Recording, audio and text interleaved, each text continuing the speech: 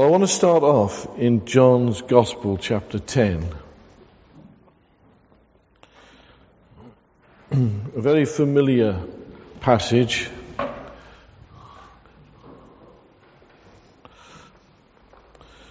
Jesus speaking. It's very interesting when you realize that John chapter 9 is also part of John chapter 10, because originally there were no chapter divisions, were there?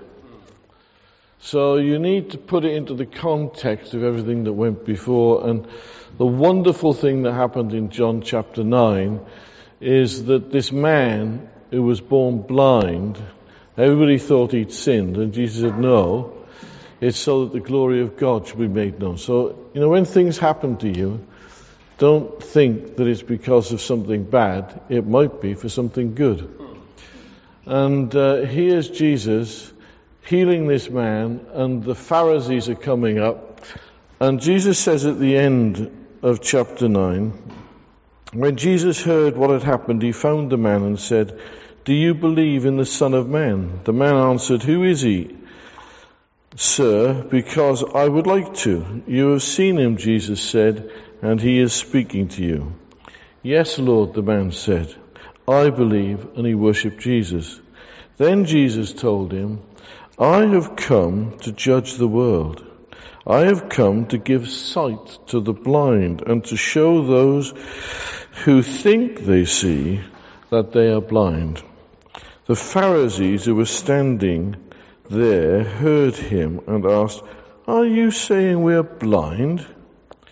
If you were blind, you wouldn't be guilty," Jesus replied. "But you remain guilty because you claim you can see. I assure you, anyone who sneaks over the wall of a sheepfold, other than going through the gate, must surely be a thief and a robber. For a shepherd enters the gate. The gatekeeper opens the gate for him, and the sheep hear his voice and come to him. He calls his own sheep by name and leads them out. After he has gathered his own flock, he walks ahead of them, and they follow him because they recognize his voice. They won't follow a stranger, and they will run from him because they don't recognize his voice. Those who heard Jesus use this illustration didn't understand what he meant. Isn't that encouraging? They were there, they saw Jesus, they heard Jesus in the flesh, and they still didn't understand him. So when you read the scriptures, and you're reading it umpteenth hand, it's okay if you don't understand him. Just go on, just press in, and he'll show you. So he said, explained it to them. He said, "I assure you, I am the gate for the sheep." Later on, he says in verse 11, "I am the good shepherd." And then in verse 14 again he says, "I am the good shepherd." And when I first was reading this and pondering over it, I thought, why on earth did Jesus say that? Why didn't he say, "I am the master provider"? Or why didn't he say, "I am the great healer"? Why didn't he say, "I am the one who's going to lead you into victory against your enemies"? Because that's exactly what they were expecting. And they would have really responded to that. Instead, he talks about being a shepherd. The thing is that the people who were listening to Jesus, they would have understood everything about shepherds and sheep. It would have been very familiar to them. When I was growing up and living in Wales, it was not uncommon to drive up into the Welsh valleys and find that there were sheep all over the road. And sheep that would enter somebody's garden and start eating their things. So, if you lived in that sort of culture, you'd know a lot about sheep. And they would have known a lot about shepherds. This would have been quite simple to them, that what Jesus was saying. For those who had ears to hear, they would have also taken on board the fact that Jesus was fulfilling things that had been prophesied in Isaiah and Ecclesiastes and Zechariah and Ezekiel. That he says in Ezekiel, so I'm going to go back now to Zechariah chapter 11 and Ezekiel 34. Ezekiel 34 is a fantastic chapter. I don't know if you do a search on shepherd on your phone, in the Bible on your phone, I found it comes up with something like 70 different places where the word shepherd is used, and that's just in the Old Testament, because it's a very familiar concept, because the people of Israel were shepherds. And so it's only natural that Jesus refers to himself as the Good Shepherd.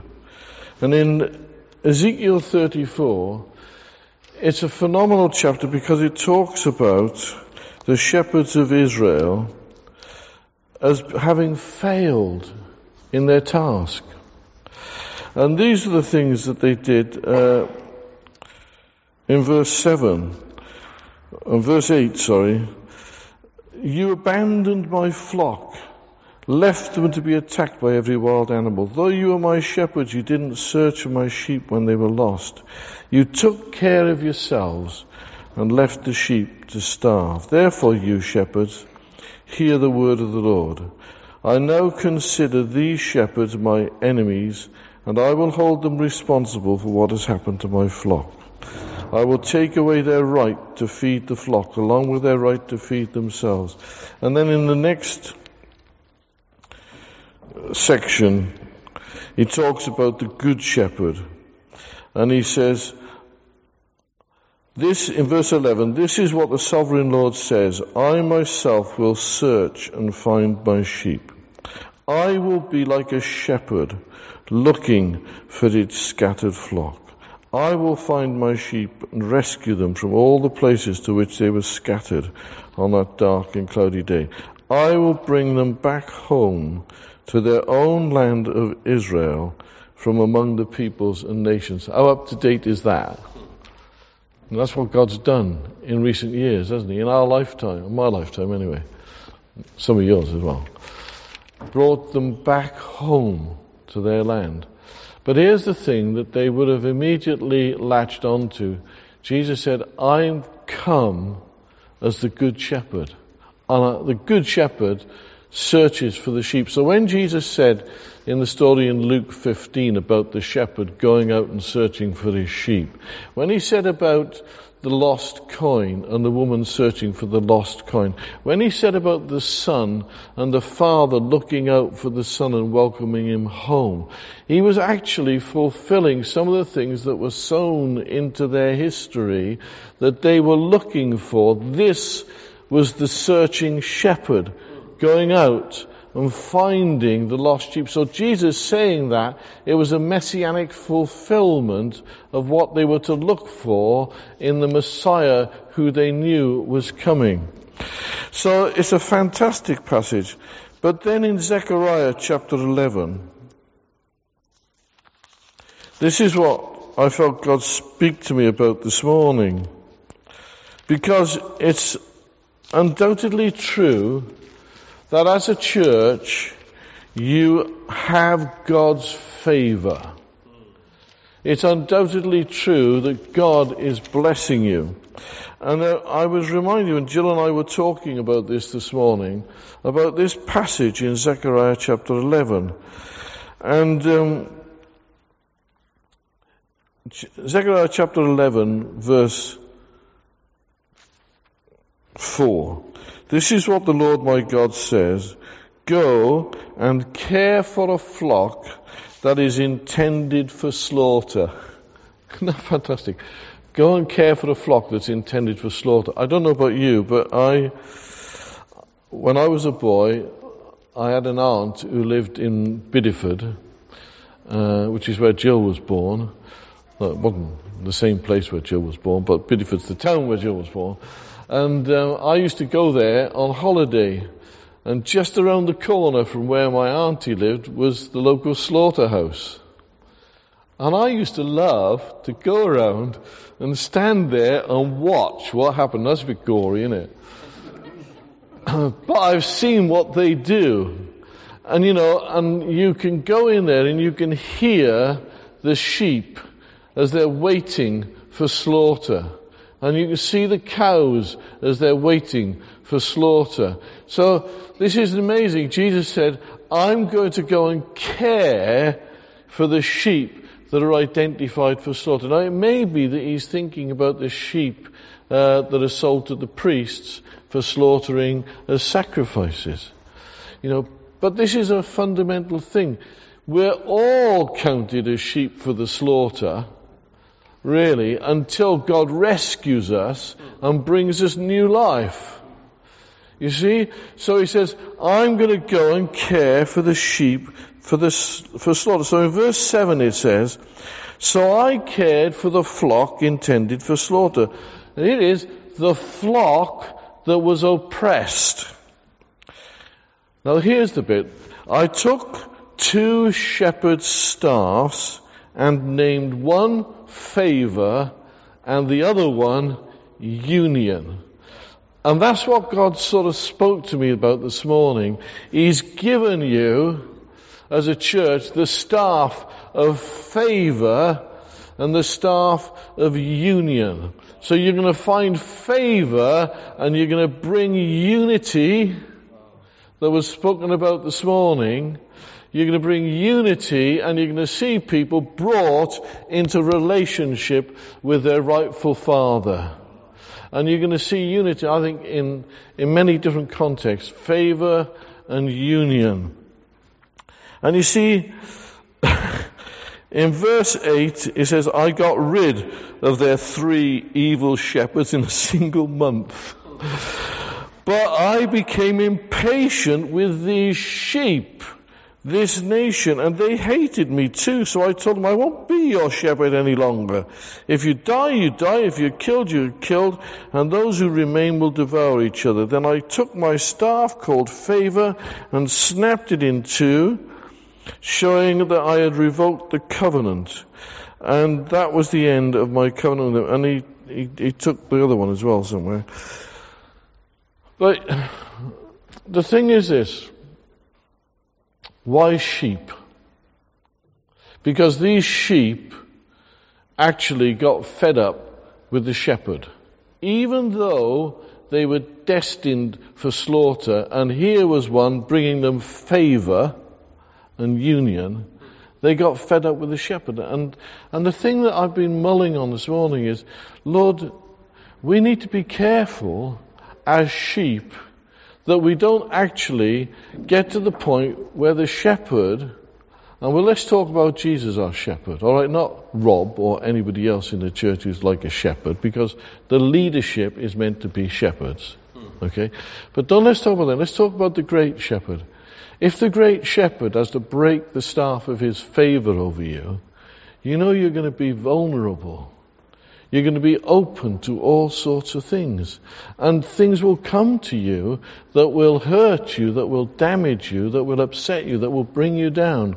So we need to stay lined to the shepherd. So one of the things I want to talk about is how you do that. How do the sheep stay lined up with the shepherd? Because there's lots of things about bad shepherds, and there's some things about good shepherds. And in John 10, I read to you about the good shepherd. Now, we've got some things about good shepherds on there, Sarah, somewhere. Good shepherds, there you go. John chapter 10, he enters by the gate. And the sheep hear and recognize his voice. He knows the sheep by name. And so, that first one, he enters by the gate. And he says, Jesus said, I am the gate. I am the door for the sheep. That's a strange one, isn't it? Well, why wouldn't he enter by the gate? But the thing is, Jesus was talking about a situation where they'd all put their sheep into that one enclosure and they'd gone off for the night and rested and come back, and the gatekeeper had opened up to them and let them in, and they called their sheep out by name and said, come and follow me. But when Jesus was talking about this, they would have known that when they went out for weeks at a time, following the pasture, getting the sheep to the right place, the shepherd would have put the sheep in the fold, and then he would have lain down and slept across the doorway, so that sheep coming out would have to go over him, and anything coming in would have to go over him as well. And you read about what David said. David said, I fought with the lions and I fought with the bears to protect the sheep. You see, so this is the sort of shepherd we're talking about. And not only is that true, but the context, the meaning of this verse is also this. He is the door, he is the gate for the sheep. So he leads the sheep to safety. They go through him to safety. They come out through him to go to pasture. So if God's your door, he's your gate, he's leading you into the right places for pasture, and he's bringing you into the right places for safety. Do you see? So it's not just that he's lying there like a block. He's actually the process through which you go. Jesus said, I am the way, I am the truth, I am the life. He's the process by which you come through into all these things. Alright? So, then, I want to come back to the sheep here and recognize his voice. He knows his sheep by name. That's wonderful, isn't it? That God knows you. He knows.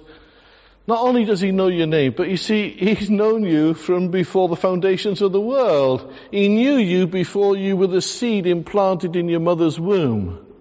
He knew you. He had a future for you. He had a name for you. He knows everything about you. I wonder what your name is in heaven. And I gave him a name written on a stone that no man knows save the one who's been given it. What's God got? What's his name for you? You know, is it overcomer? Is it the one who's going to stand up and be bold? I wonder what the name is that God's got for you. Lord, what is it you're saying about me? You need to find out, don't we? Lord, what is it I should be? Who do you see me as? What do you see me as? He knows you by name, and he cares for and protects them. The next slide I've got, the one about the sheep. Sheep characteristics. Just let's quickly scan through this one. Timid, fearful, look at this. Just have a little look through those. Easily influenced. Number 5, they stampede easily. Vulnerable to mob psychology. Little or no means of self-defense. Number 8, the shepherd is the most effective calming influence. And number 10, they constantly need fresh water and fresh pasture. And 11, they have very little discernment in choosing food or water. Now, number 12, think about what God's been speaking to us this morning about the rain. The best water source for the sheep is the early morning dew, which comes down. Isn't that good? Are you ever perverse and stubborn? Number 14 speaks to me, easily cast. That means they're flipped over on their back. Unable to right themselves, they'll die of starvation if not turned over by the shepherd.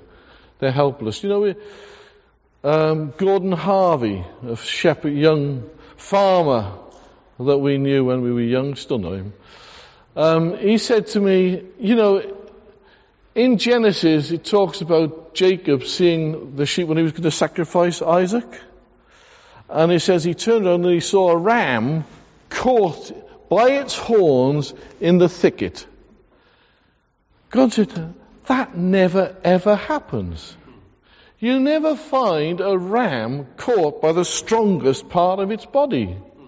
He said, you will often find them caught up by their fleece, but never by their horns. Isn't that amazing? Because God had put it there, it was caught. So, you know, can you imagine what it must be like to be a sheep, and every year somebody comes along, and at a certain time of year you've grown this fleece. It's taken you all year to grow it.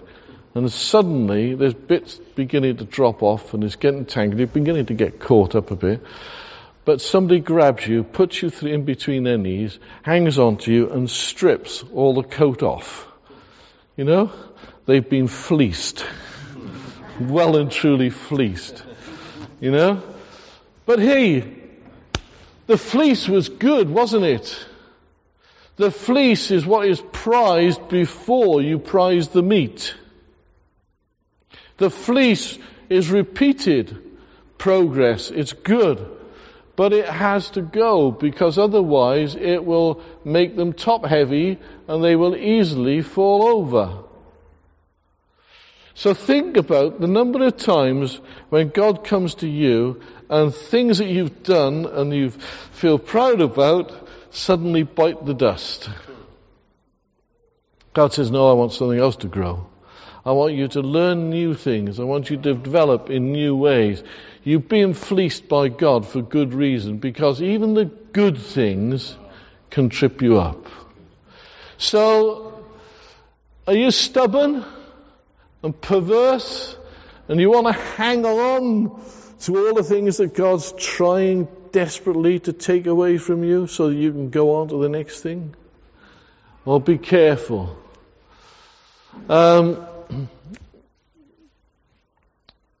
Creatures of habit, there you go. Get into ruts. And number 22 is a good one. They need the rod and the staff. The staff is what you use. I'll tell you about that in a minute. When you pull the leg and grab the sheep, if you're sure. But three of the greatest things I learned about sheep, I learned from a chap called David Milton, who is the fellow that Rob went to see one day and crashed his car coming down the lane and ended up in the hedge. In a tree, embedded in the tree, wasn't it? Yes, it was. Slipped on the road full of sheep poo, yeah.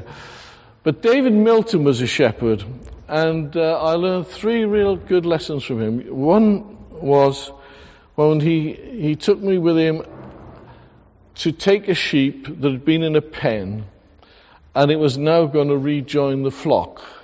So we sort of carried this sheep across into the field. He opened the gate and we went in and took the sheep in. And then I thought, that's it, job done. Sheep's in the field. I could see the flock right over there, down in the corner, down the slope. And I thought, job done. And they said to me, no. They said, we cannot leave the sheep up there. It will be lost. You have to take the sheep down to see the flock. When it sees the flock, it'll be okay. But if you leave it up there, it'll just wander around lost and distressed. It won't meet up with the flock. Now, that really spoke to me. Yet people come into the church and they come in, or people who come to Christ and they've accepted Jesus as their Lord and Savior. Well, somebody needs to get alongside them and lead them in and begin to talk to them and tell them and encourage them about the things that will happen. You know, one day they're going to be fleeced. And it'll be a real shame if they go through this process and nobody's prepared them for it and told them how good it is. They will hit hard times. They will hit difficulties. So, you know, it just speaks to me about how as a church and as a people we need to process people in sensitively into the kingdom of God. And then the second thing that I learned was, when David said to me, just grab that sheep there, when he gave me his hook. I said, grab it. Oh yeah, grab it. Right. He said, I want to see its feet. So upended it, and I looked at the feet, and it was full of live maggots, all crawling around in the feet of the sheep. Horrible, isn't it? They needed to be brushed out with some special stuff that would kill them. And then the hoof needed to be trimmed. And you know, do you remember Jesus said in John's Gospel, I want to wash your feet? Is he? Yeah. And what did Peter say? Oh, no. He's not going to wash my feet, Lord. And he said, well, if I don't wash your feet, you won't have any part of me. He said, oh, well, in that case, wash all of me. And Jesus said, no, he who is bathed doesn't need to be washed except for his feet. Now, do you see, you can pick up things as you walk around.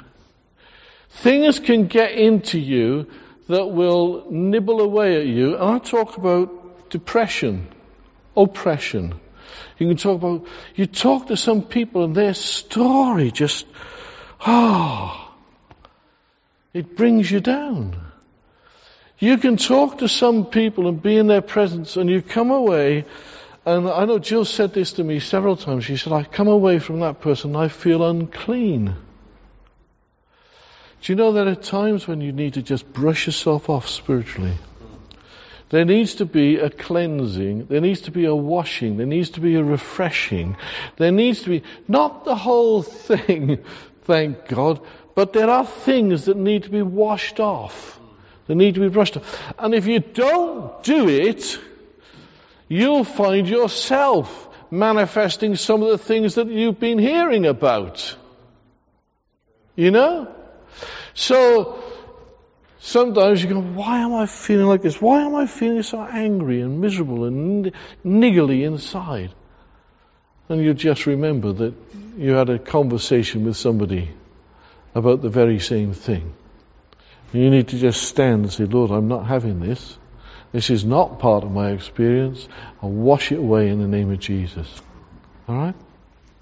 The third thing I remember from David was we took the, I don't know, it was the Land Rover or the van or something. We went into the field to feed the sheep.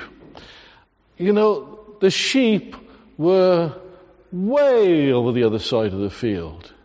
But David went out and he got his bucket and he was banging on his bucket and he was shouting like, oi, oi, oi, oi, oi, oi, oi. You know, those sheep came running from the farthest corner of the field. And they didn't run and get frightened. They came and they ran right up to him and right around us because they knew the feed that was coming to them. So my question is, Jesus said, my sheep know my voice. I think, well, do you know the voice of the shepherd?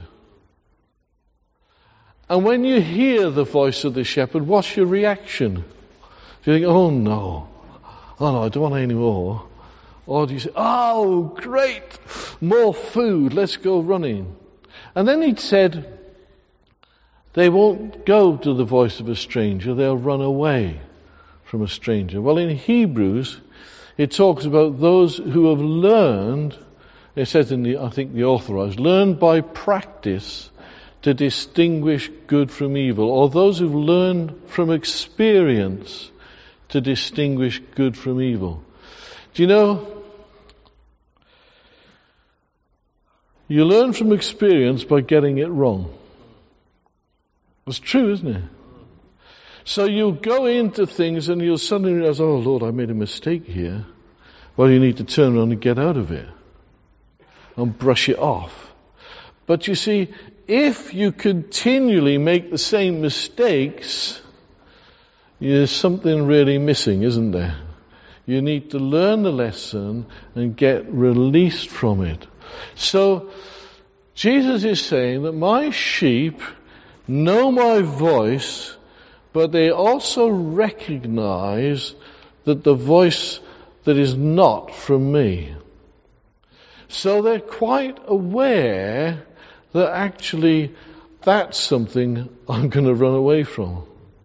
So when he talks in the New Testament about flee youthful lusts and things like that, you know, it's talking about putting off certain things, running away from them, don't have anything to do with this and that.